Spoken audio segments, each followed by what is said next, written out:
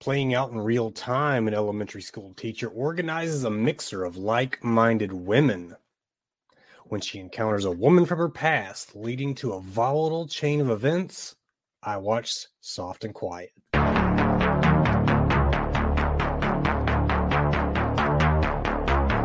will say that I have shed innocent blood. What's blood for, if not for shedding? I'm the number one fan. We all go a little mad sometimes. God, it knows I'm here. They're coming to get you, Barbara.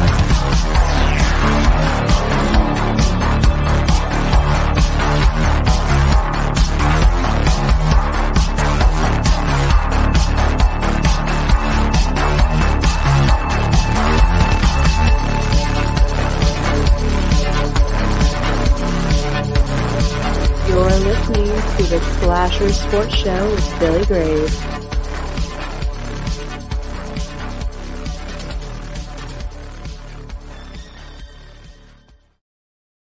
Thank you for joining me on Slasher Sports Cinema. Make sure to subscribe to the channel or podcast so you don't miss anything. Share it with your friends too. Help a brother out. What the fuck did I just watch? What did I just watch? It's not often that I know from the jump that I won't want to watch a film twice. Okay, while being thoroughly entertained the first time around. Soft and Quiet did that for me. This film isn't your prototypical horror film, but it's as much a home invasion horror as the likes of The Strangers and Last House on the Left. I don't care. It is. Soft and Quiet was written and directed by Reich de Araujo. Okay, say that name right. Reich de Araujo. It's a mouthful. It's her first feature film, to my knowledge. She's previously done some short films and TV shows, and I'm actually currently reaching out in case she might give me the time of day. Wouldn't mind. Maybe she will. Fingers crossed.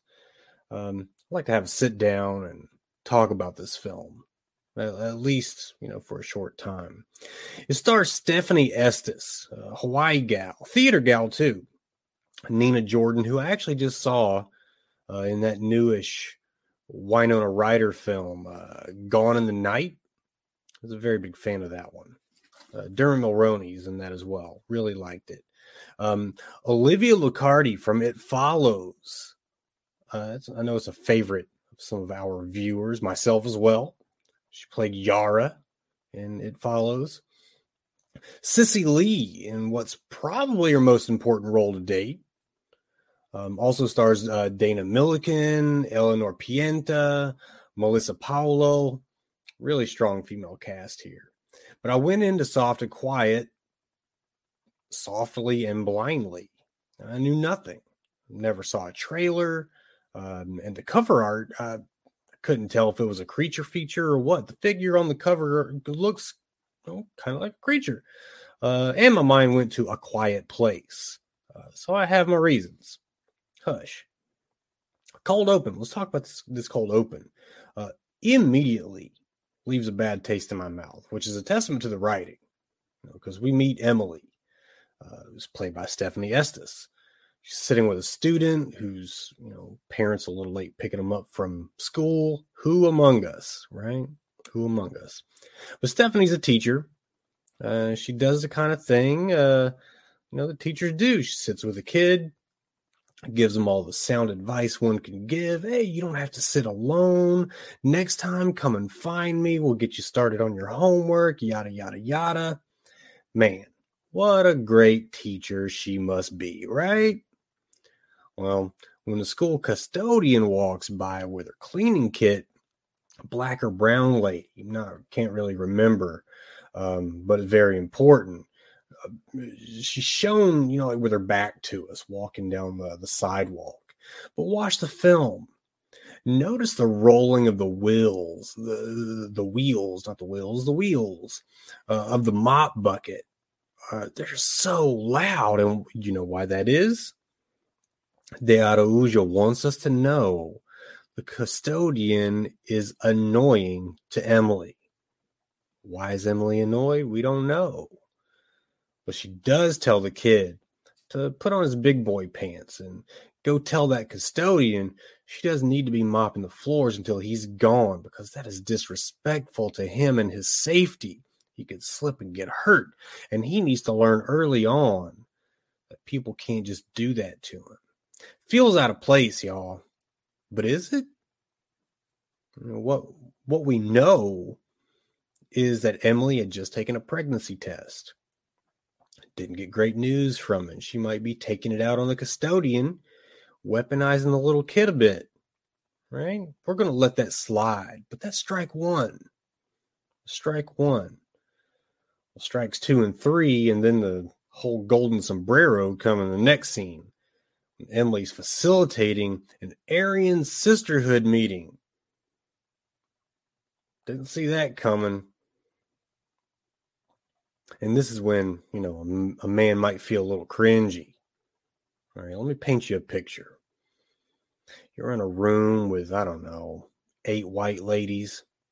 All of them seem so sweet and motherly, and even if edgy, kind. Kindness is what they're kind of portraying at the beginning. They're doing the whole laughing things like, oh, my husband did this. Listen, we've all been there. You laugh at your friends' jokes no matter how bad they are, right? But as they go around the room, actually, let me back up. There's a swastika cut into the the cherry pie, and that's just kind of taken as a sophomoric joke. Maybe poorly placed. Might be strike 2 right there. But to go around the room and the weaponized language starts to open up. It almost seems like they're a little scared to jump right in, so they start to put their toes in the water a little bit. It begins with Emily. You get that whole, listen, I'm not racist. I'm the furthest thing from talk. But, there's those microaggressions, right? The next girl goes on to talk about her Colombian co-worker who gets promoted over her. And it's not because she outworks her. Never is. It's because she was brown. They had that affirmative action stuff going on. The next lady, well, her grandfather was a chapter leader of the KKK. But people are just misunderstanding what they're all about. You see where I'm going here?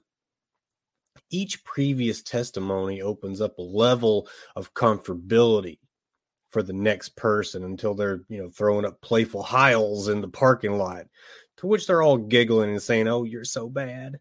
You're so bad. Like she just got a double scoop of ice cream instead of the usual one, right? But the point being made here is that people like this aren't always going to be, and, honestly, they're usually not going to be the guy with the swastika tattooed on his shoulder, or the rabid neighbor shouting out racial slurs over the fence separating your homes. Happened here in my hometown. The guy ran for mayor. He had to put signs up that said, write my name in, because they took his ass off the ballot. It happens, right? But sometimes it's going to be the school teacher or the local general store manager who smiles at you every day, all the while wishing for your systemic oppression, so they can remain in some kind of power. That's veiled prejudice versus overt. I mean, does this not sound like a horror flick to you? Well, it's because we've not really gotten there yet. You see, Emily and the girls, they run out of the church where the meeting was held, and they run out by the pastor or the priest who didn't want them using the facility for that purpose. So they decide to stop at the store run by one of the other ladies to get some wine to take to Emily's house and continue that meeting. Well, when someone from Emily's past walks into the store, a girl who happens to be of a mixed persuasion, I don't want to guess, but could be Hispanic or Asian mix. Well, an argument follows. It gets physical and results in the white women scheming a revenge plot to break into the girls' homes and cause a little damage while they're gone. You know what happens next. The girls come home and we learn a lesson in volatility. Veiled racism turns into overt white supremacy takeover, and the escalation of events is something you just have to see to believe. Okay, and I do request that you see it in order to believe it. So let's look at the final slash lines. Terror, I'm giving this 8 on the terror scale. What makes a film like this so disturbing is the Aryan sisterhood portrayed here are unrecognizable in the real world. Okay, to me, that's so much scarier than a man with a mask. I mean, they're playing the long game here. Creativity, another 8. When you're viewing Soft and Quiet, the escalation of events is done in such a way that when the events unfold, you're kind of sideswiped and you're asking, like, did that really just fucking happen? And I do want to ask Betch if what I'm considering acts 1 and 2 were done that way on purpose, because they kind of do correlate. On the suspense scale, another 8. The runtime in this film is just 91 minutes. Though it be a rather non-violent film for a good portion, the build-up and the visual escalation of dialogue, and later on physicality, it remains constant through the film. It's really difficult to look away, and you can't ask for any more than that. So, overall scale, given this 8 out of 10. I mentioned this film is good for exactly one watch, and I never want to watch it again. But that one watch is amazingly uncomfortable, tense, and at times might turn your stomach. Not from visuals, again, but what it does to your psyche. I mean, I've complained that like so many films today exploit the racial tensions in America, but Soft and Quiet was done differently and masterfully. So, brava to you, Betch de Araujo. Soft and Quiet is available right now on demand, so go check it out and make sure that you check out the Slasher Sports Cinema podcast on Spotify, Apple, iHeart, Anchor, here on YouTube. Check out our other shows as well. Slasher U, the OK Baseball podcast, and Suki's Honeydew Project. Now, let's get out of here, and before the devil knows you're dead, may you drink the blood of your enemies from the skulls of their children.